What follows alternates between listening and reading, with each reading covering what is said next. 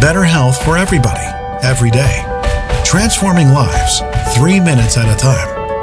Listen up. This is your daily health tip from The Good Company. Good morning. Happy Monday. This is Melissa from The Good Company with today's health tip. This week, we are going to be talking about the sun, vitamin D, and sunscreen.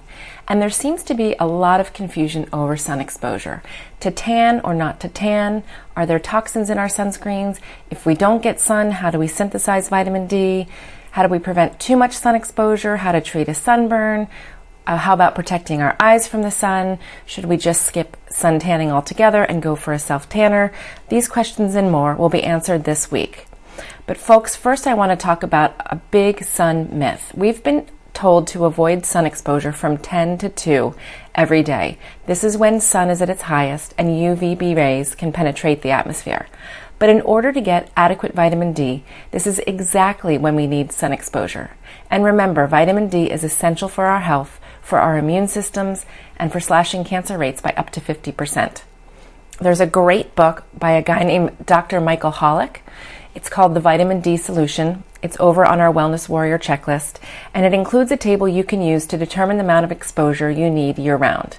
In brief, Dr. Holick advises estimating the time it would take your skin to turn pink in the sun. Now divide that time by 20 to 50%, and that depends on your skin type. So obviously, the lighter your skin, the quicker you burn, the less time you need in the sun to make vitamin D. The darker your skin, the longer. But what it might look like is 20 to 30 minutes of sun exposure, your arms and legs exposed to the sun, no sunscreen, and protect your face always, between the hours of 10 and 2. 2 to 3 times a week from March to May and September to October. But in July and August, when the sun is its strongest, you might only need 15 to 20 minutes. So we are not promoting the sunbathing of the 70s, slathering yourself with oil and laying out for hours at a time, but simply suggesting that in order to get the right amount of vitamin D exposure, please just consider a little bit of sun on your skin, sunscreen free, between the hours of 10 and 2. So give it a try. The sun, it's good for you.